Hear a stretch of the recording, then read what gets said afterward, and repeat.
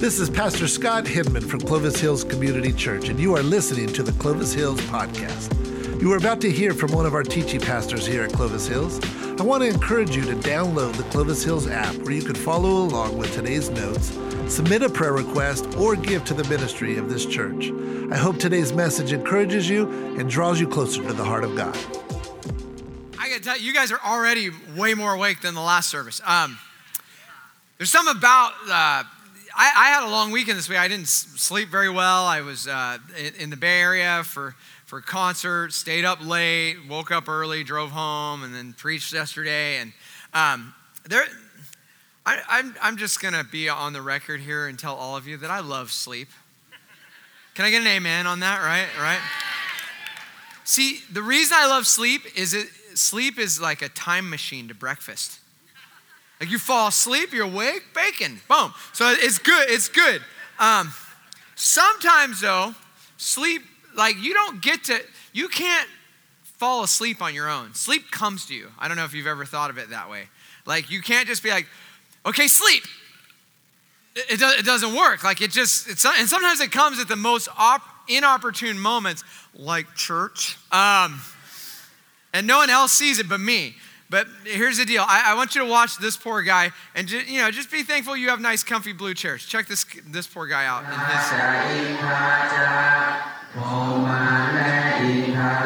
Now bow.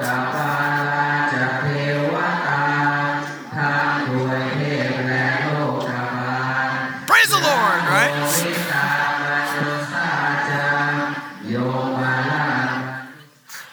So, whenever you complain about something, you could be sitting crisscross applesauce and chanting for 3 hours on the floor. So, and then this one you have to say, I love this one because it's a little guy and he just falls asleep in the most inopportune place. And, his first look at mom is like, really now? And then the second look he gives at her is, you're going to pay when I'm a teenager. Okay, so go ahead, watch. Check this guy out. Wake up. Hi, honey. It's time to wake up. And I'm out. We gotta go. Well, you're gonna die. That's what he just said. See, with sleep, I can't choose to go to sleep. I can, the best I can do is choose to put myself in a posture that will help me sleep, right? I can make it nice and dark in the room. I can make it quiet, or if you like ambient noise, you get the bed right. You get in this comfy bed, and you get the temperature right, because it could be that in the summer it's just a sheet, and in the fall it's one leg out, and in the winter you're nice and tucked in, and you're comfy, and you for me, I roll over on my left side, bring my knee up a little bit, and then I close my eyes and I begin breathing heavy, like I'm sleeping, not like I'm creepy, although my wife might think it is. But anyways, really, all I can do is call on the visitation of sleep and hope it comes. But there are times, right? Now, adults, you ever have this, like 3 a.m.? I'm awake. Why am I awake right now? And you can't fall back asleep. You've got 40 things you're thinking of. Everything's racing through your mind. And see, I can call the visitation of sleep by imitating the posture of it. Then I have to wait for sleep to come. It's the same way with God. Some of you probably came today wondering, why am I here? Why am I, you're in a dry spiritual time. You haven't had a connection with God. It's the same way. Sometimes you've got to imitate the posture of worship to actually find worship. So I want to encourage you today as we dive into God's word to get in that posture and ready your hearts and still yourself, because we've got some good stuff coming. So I want to say good morning to those that are listening on our online community, watching on Facebook Live, listening to the podcast all over the world, to the ends of the earth, even Texas. So listen, if you have your Bible, I'd love for you to open to 1 Corinthians chapter 10. If you don't, we'll have it on the screen. But let's all, if you're able to, I'd love it if you could stand in honor of God's word. And I'm going to read from the word of the Lord.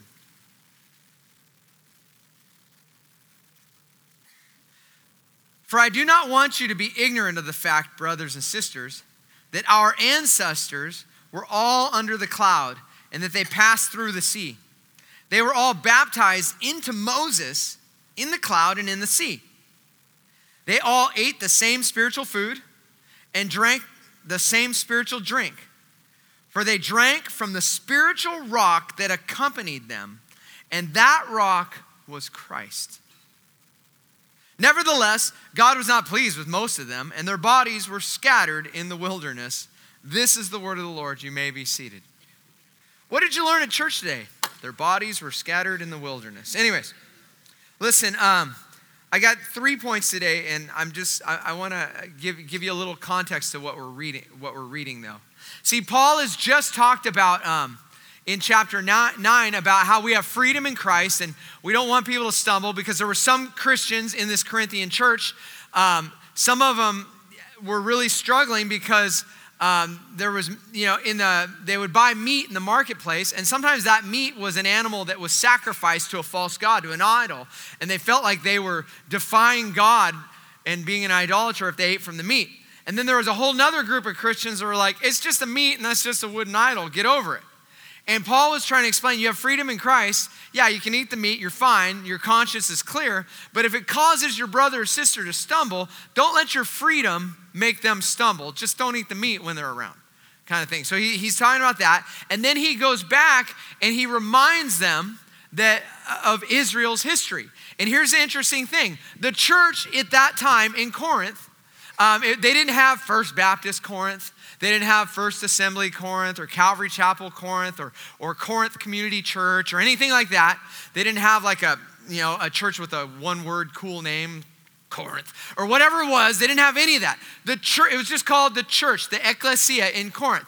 And what it was is it wasn't a building. It was a group of people, and they gathered in homes all throughout the city of Corinth and the surrounding area. And they would all meet on Sunday in these homes. And Sunday was their Monday. It was their version of Monday. And they would meet before they went to work. So they'd get there really early in the morning, and they would sing the gospel, and then they would retell the story of the gospel, and then they would take communion to remember the gospel. They would pray, and then boom, they would go about their day and do their work, I don't know if they did it in 75 minutes like we do it here, if they did it in 3 hours, or they did it in 30 minutes. We don't know that, but what we know is that's how they met. And it was comprised of Jewish believers in Jesus, that they believed Jesus was the Jewish Messiah, and Gentile believers in Jesus. Now, I am a Gentile. I'm about as Gentile as you can get. I'm like the palest Scottish, Irish, Scottish, guy there is, okay? And Paul, earlier in Romans, was talking to the Gentile Christians because the Gentiles were becoming more and more, and the Jewish believers were getting smaller and smaller. Or they weren't growing like the Gentile believers were all over the Roman Empire. And he told all of them, hey, chill out. Don't think like you're the new thing, okay? If you're a Gentile, now how many Gentiles do we have in the house? Ooh, Gentile pride, good job. So listen. He said, you Gentiles aren't the tree. He goes, Israel, God's people is the tree. You're like a wild olive branch that God pulled from the ground and grafted into the tree. You're now part of the tree. Welcome to the family. But don't think you're the whole thing. And we do that many times, especially as American Christians. We think like the church in America is like the new Israel, which is not true. That's crazy. We're just a part of the big thing that God's doing. So I got 3 points for you today as opposed to the no point sermon. So listen, number 1, if you want to write it down, we're going to talk about the sea. Okay? Some of you got that joke late, but that's okay. Look at verse number 1. I want to read you verse number 1. It says in 1 Corinthians 10:1, it says, for I do not want you to be ignorant of the fact, brothers and sisters, that our ancestors were all under the cloud and they passed through the sea. Keep that verse up for a moment. Notice it says our ancestors. So he's talking to Jews and Gentiles, and they're saying if you're in Christ now, you're part of Israel. They're your ancestors too. So when we sing Father Abraham had many sons had Father Abraham, he really is our father now. He's our spiritual father. Like it all kind of roots back with Abraham to David to Jesus, okay? So he says, I do not want you to be ignorant of the fact, brothers and sisters, that our ancestors were all under the cloud and that they passed through the sea. And I want to give you a little context of what Paul's talking about. Everyone reading that at that time would have known what that meant. Paul was referring to Israel's history. And in the book of Exodus, right, God uses Moses to set the Israelites free from slavery in Egypt. And as they're leaving Egypt, the Pharaoh decides, wait a minute, I'm letting over 1 million people who provide free labor, tax-free labor for our nation free.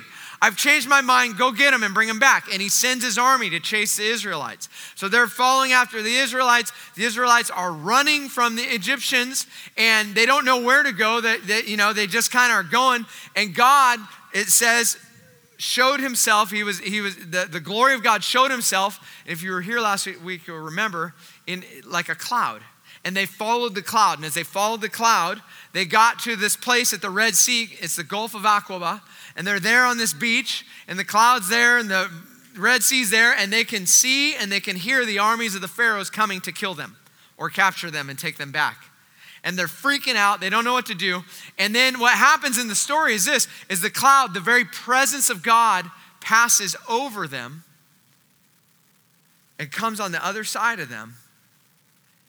And it holds off the Egyptian army and keeps them safe for a moment. And here's what I need you to know. See, sometimes we think that like following Jesus is going to be super easy and it's going to be like cozy and great. And sometimes when you follow Jesus, he brings you to a place that feels like a complete dead end in your life. It feels like your life is over. It feels like nothing's going your way. And the Israelites were all telling Moses, why'd you bring us here to die? But here's what you can be sure of. Even when you're in that moment, you can hold on to the promise that you have a God that goes before you and a God that comes behind you. And he's with you there at the same time. That's why God used the presence of the cloud, right? The cloud was before them, with them, ahead of them, behind them. So, the earliest Christians used this metaphor of Israel being in slavery, leaving slavery, passing through the waters, wandering the desert, eventually getting to the promised land that God had promised them. That theme mirrored the whole message of Christianity, and they caught that right away as they read the Exodus story. That's why the earliest Christians, Paul, talked about how we were slaves to our sin. And then Jesus, through the cross and the resurrection, set us free from our sins. And your baptism, right, going through the Red Sea, your baptism was the thing that signified your new freedom. And then wandering the wilderness. So that's where you live today. If you haven't been outside yet, you'll see it. It's the desert out there, okay? Until God brings you to the land he's promised you, right? So this whole metaphor of going through the waters, he was referencing baptism. And that's why to the Christians, baptism was a really big deal. It was like a big event in their life. That it should be something you do as an adult. You step into it. It's an act of obedience. I want to give you a cool challenge. I think this is kind of a neat thing we're going to try over the next 3 months as we kind of go headlong or all the way in on Focus 2020. We had a goal to see 1,000 people get baptized from 2017 to 2020. We're somewhere around 600 people right now. That means, that's great. That means though that we've got to baptize 400 people in like 3.5 months. That's like 138.33 people. So I don't know how you get a 3.33 person. Maybe it's a Raider fan, but whatever. I'm kidding. Come on. You know what the NFL and Apple have in common? Their chargers are terrible. But anyway, so here's the deal. I want you to know something. Some of you, it's time for you to step in the waters of baptism. But others of you, like you have friends that have come to Christ. You have friends that maybe they're baptized as a baby, but they've never done it the way Jesus was as a conscious, believing adult. And I want you to know something. Nowhere in the Bible does it say a pastor or a priest has to baptize people. As a matter of fact, what we find in the Bible is that the regular people of God, the church were the people that did the baptizing in the New Testament. They were always doing it. The apostles were doing the preaching and the people of God were doing the baptism. And you're like, I didn't go to seminary, I can't baptize someone. I'm going to teach you how to do it right now. It's really easy. okay? You say this, I baptize you in the name of the Father, the Son, and the Holy Spirit, and then you push them under the water. Watch, repeat after me. I baptize you in the name of the Father, the Son, the Holy Spirit. And look, you don't even have to do the buried with Christ, all that stuff. That's just stuff we do.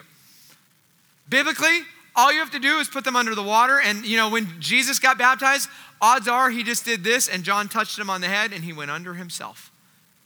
And then he came up.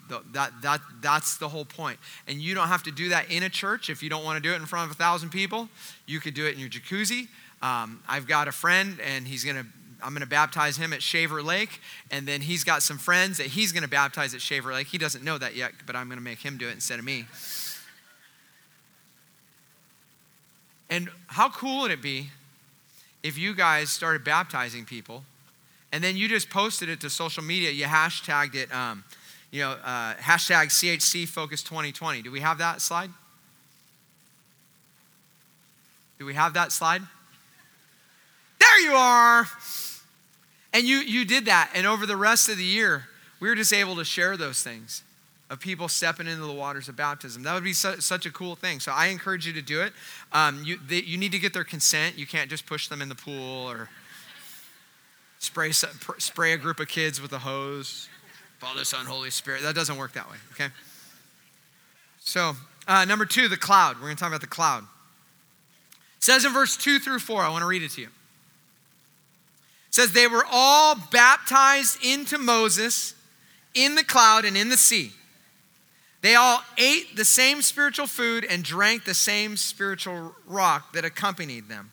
So the cloud was the presence of God. When you get baptized, you go through the waters. The Bible says that the presence of God, the Holy Spirit of God, now lives in you, right? So you carry the presence everywhere you go. Like you have it. That's why I always tell you to go be the church, because you are a temple of the Holy Spirit of God, and you carry your little temple. And some of you have really big temples, and some of you have really little temples. And I have a fairly dainty temple for a dude, I know, but we carry those temples out to be the church.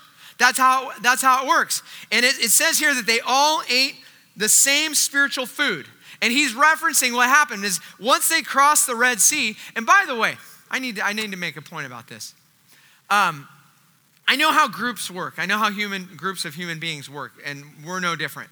And if we were the Israelites, and we were there that day, and I'm sure this has happened with the Israelites, is when Moses threw the staff down, the Red Sea parted. I know there's one group in this room. It's a small number. It's probably 2 to 5%, your early adopters, your risk takers, your bungee jumping, pinto driving kind of people, right?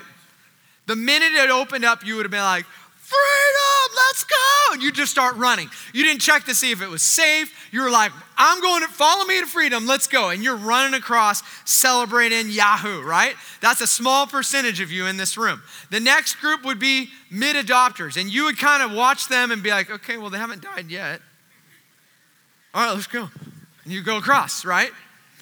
And then there'd be another group of you that are late adopters, right? I know you guys just got cell phones in the last couple of years. Thought it was a fad. Just picked up a Facebook account while everyone's leaving it. But and you'd be checking it out, like, is this safe? Those people look crazy. I don't know.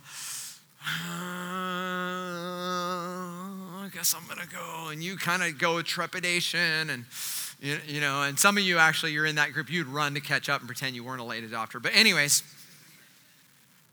really nervous.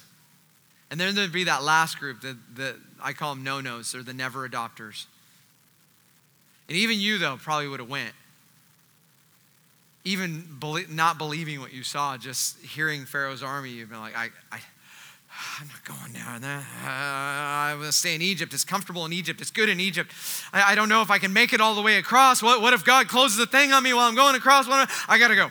And you go. All right? Here's what I want you to know.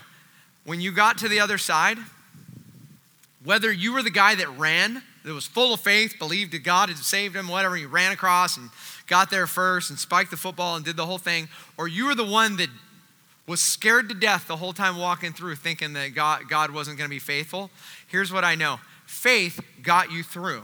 And it doesn't matter if you got there first or you got there last. It was God that saved you. It wasn't the strength of your faith. It wasn't how fast you ran and how excited you were.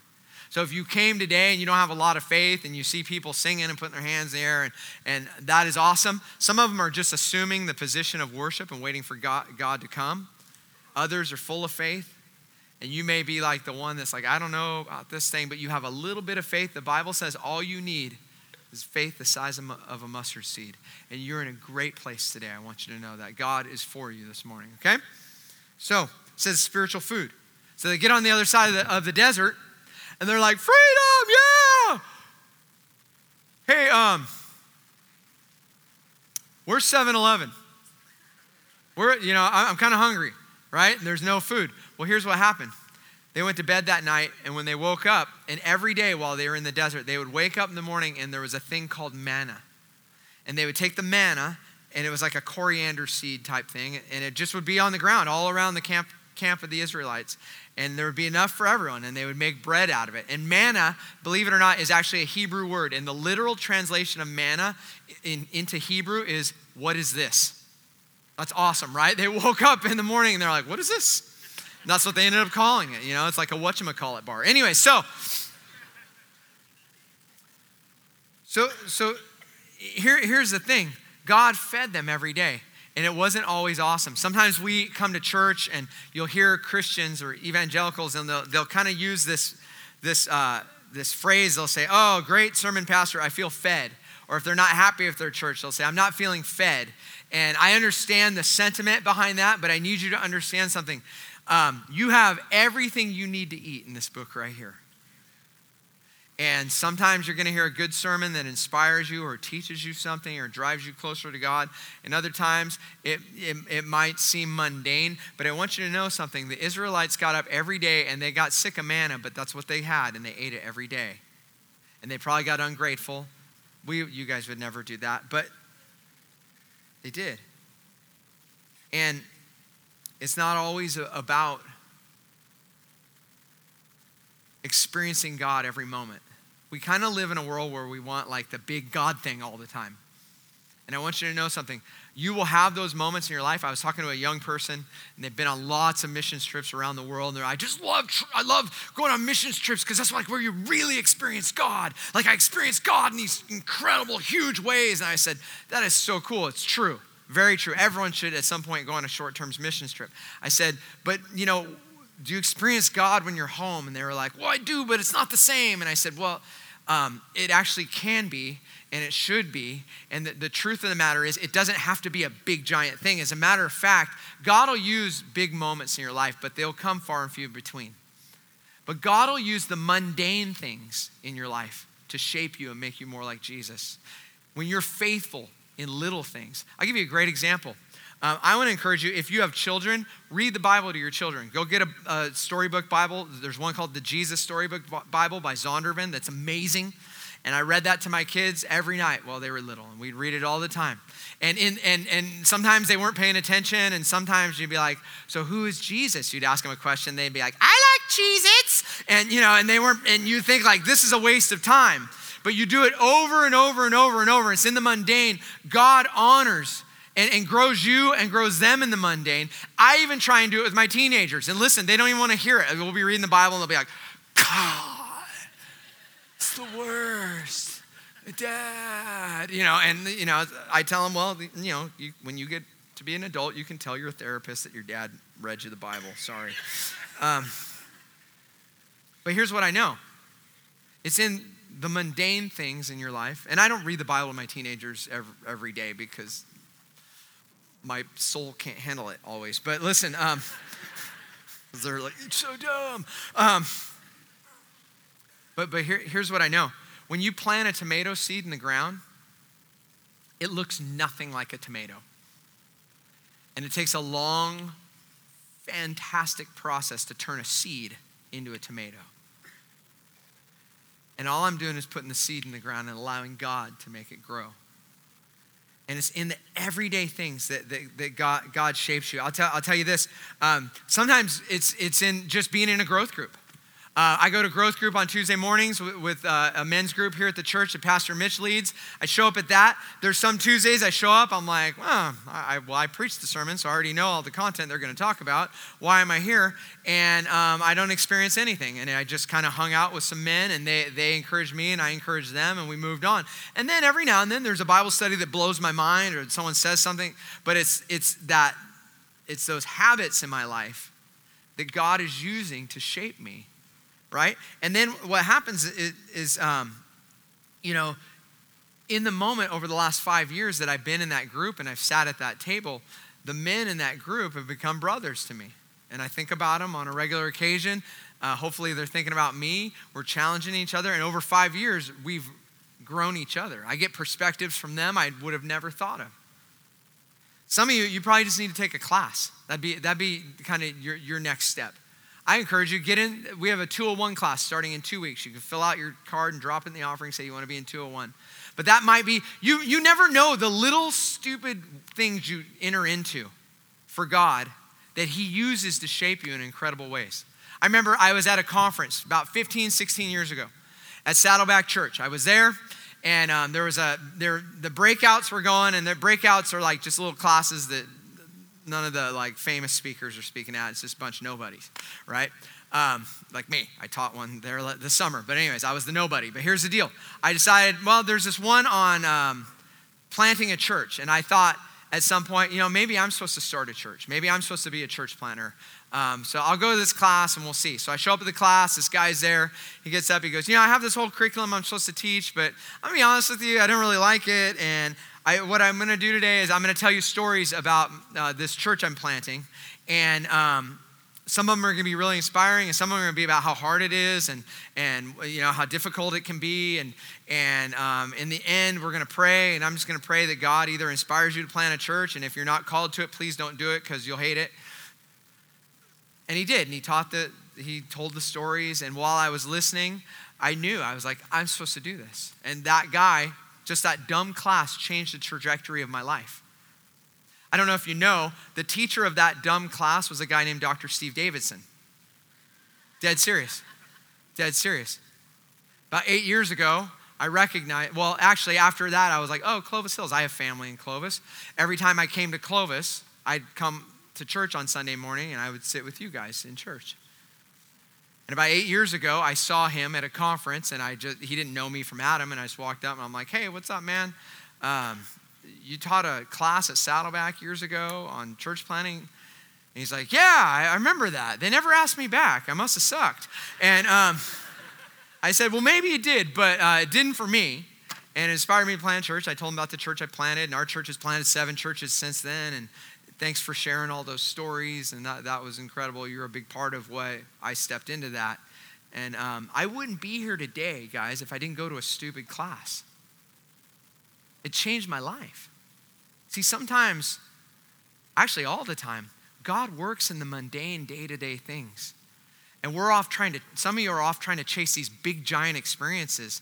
They'll come to you if you're faithful in the day-to-day things. So, I have a friend, you always don't see the fruit of your faithfulness. You may never see it in your life. I have a friend, he started tithing 7 years ago. What that means is, in the Old Testament, it talks about the Israelites would give the first 10% of their income to God. So he started doing that. It's a biblical thing to do. It's a good thing to do. And he couldn't really afford to, but he did it anyways. And I remember I was talking to him. I go, how long have you been doing it? He goes, I've been doing it 7 years now. I go, that's really cool. How's it affected you? He goes, I was thinking about it the other day. I added up 7 years of 10% of my income over 7 years. And he gave me the number. I'm like, dude, that's a lot of money. That could have been a down payment on a house. He goes, I know. I'd not be a renter right now if I didn't obey God. And we kind of chuckled, and then he goes, I wouldn't trade it for the world, though. He goes, what that sacrifice taught me over the last 7 years, because sometimes I couldn't afford to do it, and I did it, and somehow God made up the difference. What it did in my faith grew me in ways you can't imagine. You may not see a tangible fruit from it. As a matter of fact, I've been tithing my whole life, and I've never gotten rich from it. Contrary to what TV preachers tell you, I've been planting seeds my whole life, and I'm not rich yet. You may be poor doing that. but you'll be rich. God will bless you. So, here's the deal. In verse 4, it talks about the rock, this rock. And it says they drank from the spiritual rock that accompanied them. Now, it's interesting to me. He's referencing a story out of Exodus, out of the same story. In Exodus chapter 17, the Israelites realize, we got no water. We're in the desert. We're all going to die. You know, they're freaking out, right? And they come to Moses. And in Exodus chapter 17, verses 1 through 4, I want to read it to you. It says, so they quarreled with Moses, and they said, give us water to drink. And Moses replied, why do you quarrel with me? Why do you put the Lord to the test? And you guys never quarrel with me, right? You guys never write anonymous little notes in the thing complaining about something and not putting your name on. Never. And then I never go, why do you quarrel with me? Of course we do. This mirrors how people have been for thousands of years, right? And he's like, why do you quarrel with me? Why do you put the Lord to test? And then it said, but the people were thirsty for water there, and they grumbled against Moses. And they said, why do you bring us out of Egypt and make us and our children and our livestock die of thirst? And then Moses cried out to the Lord, what am I to do with these people? I've never prayed that, guys, don't worry.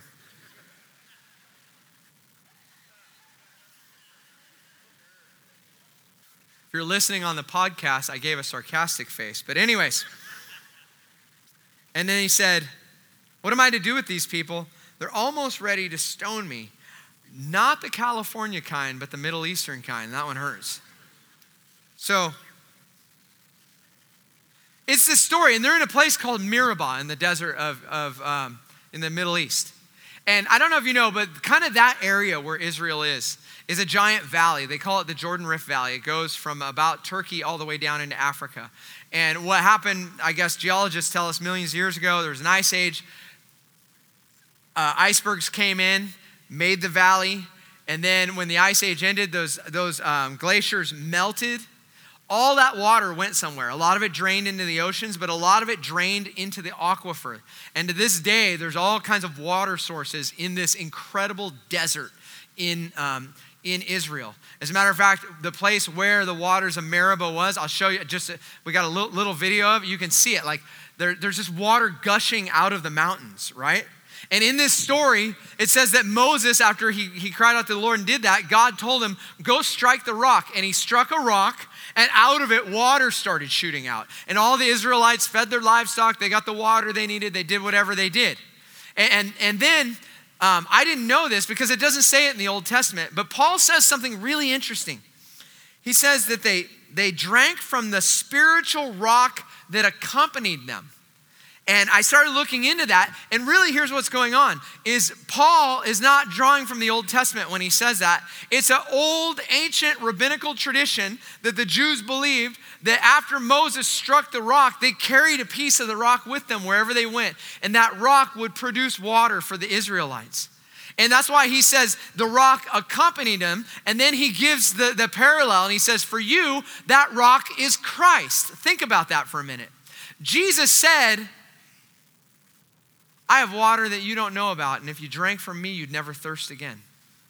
I want you to process that for a minute, because I want to talk about the rock for a minute. Number 3 in your outline is the rock, and can you smell what he's cooking? It says here in verse 4 and 5, they drank from the spiritual rock that accompanied them, and that rock was Christ. Nevertheless, God was not pleased with most of them. Their bodies were scattered all over the wilderness. See, the rock was an object that shouldn't produce water, but it did. And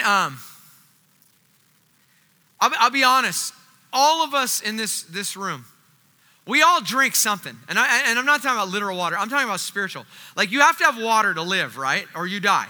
Now, spiritually, we all are taking in spiritual food and spiritual water. And the problem is, for many of us, the water we are drinking is not living water. When Jesus called himself living water, that was a word that Jews used for water that was clean, it was circulating, it wasn't stagnant, it didn't have giardia in it, it wasn't bad for you, it didn't make you sick. I don't know if you know, most of the world's health problems begin with bad water sources, right? And here's what I know. Many of us in this room, many of us in our country, many of us around the world, we're drinking from water sources that are polluted and dirty spiritually. If you're young, you're looking at memes, you're watching Vines, you're watching videos that are polluting you and how you see the world and how you see God and how you relate to God and how you even relate to God's word. For those of you that are over 40, it's probably you're listening to news sources and things that are polluting, that are contrary to God's word. And some of you are like, well, I listen to Fox, so I'm safe. No, that one too. All of them, okay? And there's nothing wrong with the news either, by the way, okay? It's not a knock on the news. I'm just telling you, we take in things and information and we treat that as if it's the truth. And the only truth you rest on ultimately is God's word. Everything else should be filtered through God's word. And we're drinking water that's making our soul sick. We're listening to music, we're taking music in, we're taking images into our mind, we're having conversations, we're having all these things that are making our soul sick. Have you noticed our culture lately? Does it look like a healthy culture? So, author William Langersweib, he tells a story of a Algerian guy, these two Algerian guys. One was named Laglag. And they're traveling across the Sahara Desert in a truck. And it was a long journey and really about a 3 weeks journey to get across this desert. And their truck broke down. And they were freaking out because they only had, a certain amount of water. They actually probably had enough food that would last them a long time. But they knew they only had so much water, there was no civilization around, and they were scared to death. They dug a hole in the ground under the truck, and they laid in that hole under the ground to stay cool, and they began to ration their food and water. Eventually, after a bit, they realized the food was making them more thirsty, so they stopped eating because they knew it was going to make them drink more water. Eventually, they were running out of water, and I don't know if you know this, but like doctors, theologians, whatever, in higher education, we tend to take just common sense words, and then we put some kind of Greek or Latin word to it to make us sound smart, okay? Like if you were a theologian, we have words like superlapsarianism, which is it's just stupid. Okay, but anyways, we do that, and physiologists, they'll tell you the word for thirsty is eudipsia. I don't know why they don't just say thirsty, but whatever. So they developed in this desert eudipsia. And then what happens is over time, you move from eudipsia to what they call hyperdipsia. Hyperdipsia are these you're thirsty, but then you get these short bursts of, oh my gosh, I'm thirsty, I need water, I'm gonna die. Like your brain just freaks out. And then you go back to being, oh, I'm just thirsty. It's kind of the equivalent of being hangry, right? So you move, and I don't know if you know, like dehydration is one of the most painful and torturous deaths a human can die of. Because it's so long and it just screws with your brain. After you move from hyperdipsia, you move to polydipsia, which just means you're always like, oh my gosh, I'm gonna die, I'm so thirsty.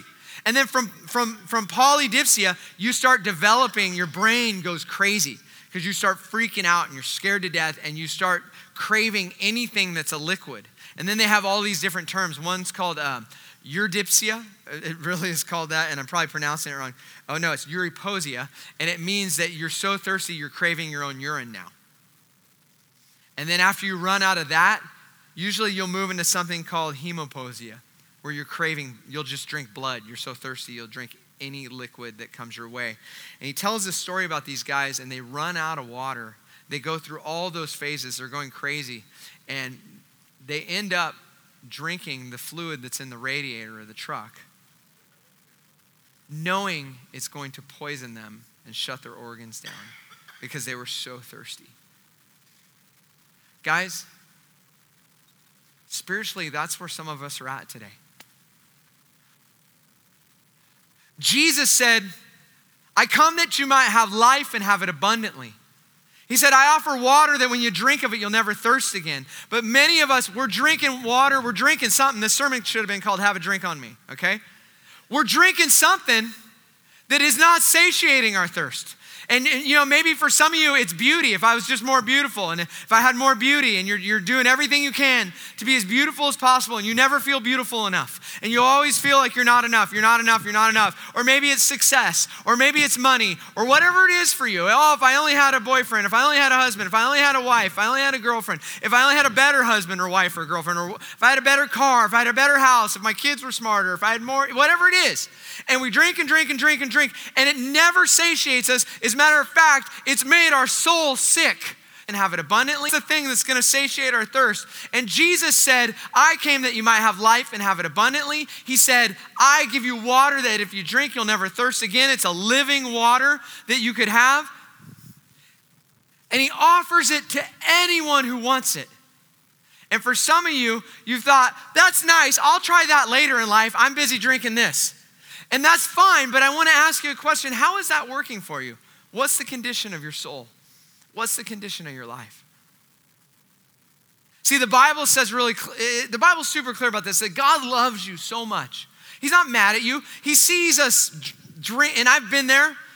Yeah, even as a Christian, I was drinking stuff that just has made my soul sick. I deviated from Jesus.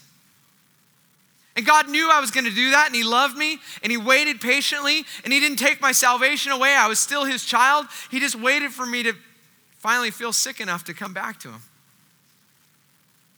And for some of you, that's you today. And God is not mad, he loves you.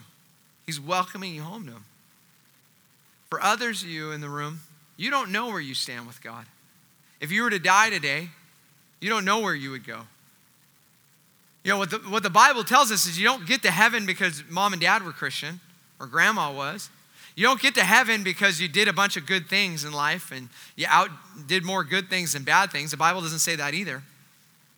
You don't get to heaven by having a church membership. The only thing that gets you in God's presence to heaven is a personal relationship with Jesus Christ. The Bible says this, that if you believe in your heart that Jesus is Lord, that he is who he said he was, and you confess with your mouth, you'll be saved. See, the Bible's really clear that everyone has fallen short of, we've all sinned and fallen short of the glory of God. We can't get to God because of our sin. As a matter of fact, you ask most people that belong to this church, we got any sinners in the room today? Yeah, this service, they celebrate it. They're like, we're the best sinners. All right, listen. All of us have sinned, including your pastor. And what it's done is it's separated us from God. You can't have a relationship with God. And God knew that, and he wanted one with you so desperately that he sent his son Jesus to live a life that was perfect, as a perfect sacrifice. And it says that if you believe in Jesus and who he is and what he did, that his death on the cross was for your sins, if you believe that and then you confess with your mouth, you'll be saved, that your sins are forgiven. It's not about how good you are. It's about how good Jesus is, and that's good news. So it said, the earliest Christians, John said it, he said, to as many as receive him. So the way you get a relationship with God, the way you drink the living water, the way you get to heaven is you receive Jesus in your heart. And it says in John, but as many as received him, to those who believed in his name, he gave them the right to become children of God, that you receive him. So in a moment, if you want to receive Jesus, it's really that easy. You just pray and you invite him in, and I'll lead you in a prayer. But I want you to know something. It will, if you mean that prayer, it will change your life. You may not feel anything right away. You know, I remember when I prayed to receive Jesus Christ, I was just a kid. And I thought I'd open my eyes and like doves would land on my shoulder and I wouldn't struggle with sin ever again. And I'd be that guy, Dave Love. And kidding, Dave Love sins too, but listen. It didn't happen for me. But again, when you put a tomato seed in the ground, it doesn't look much like a tomato.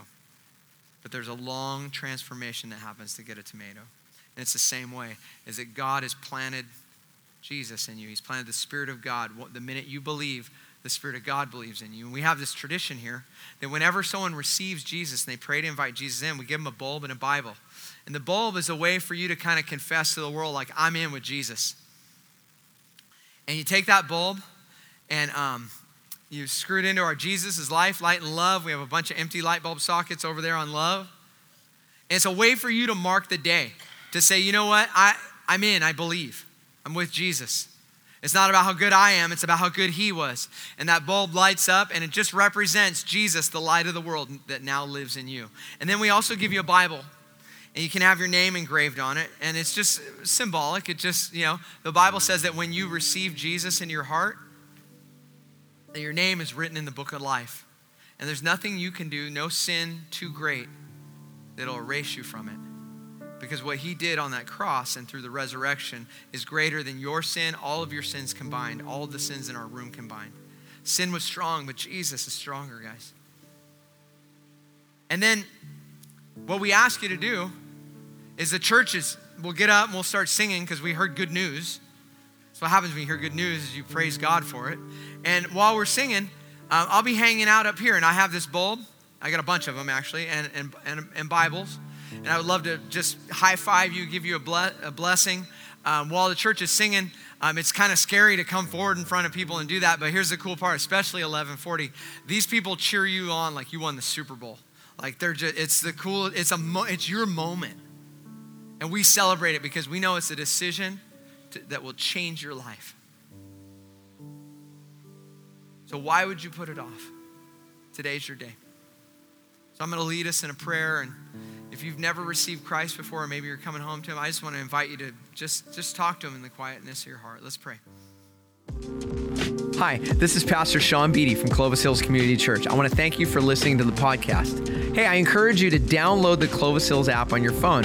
With the app, you can do all kinds of things like prayer requests, live notes, giving. I also encourage you to check out our Facebook Live page if you want to watch online. You can come to our services live. They're Saturday nights at 6 o'clock, Sundays at 9 a.m. and 10:40. Thanks so much for listening to the podcast.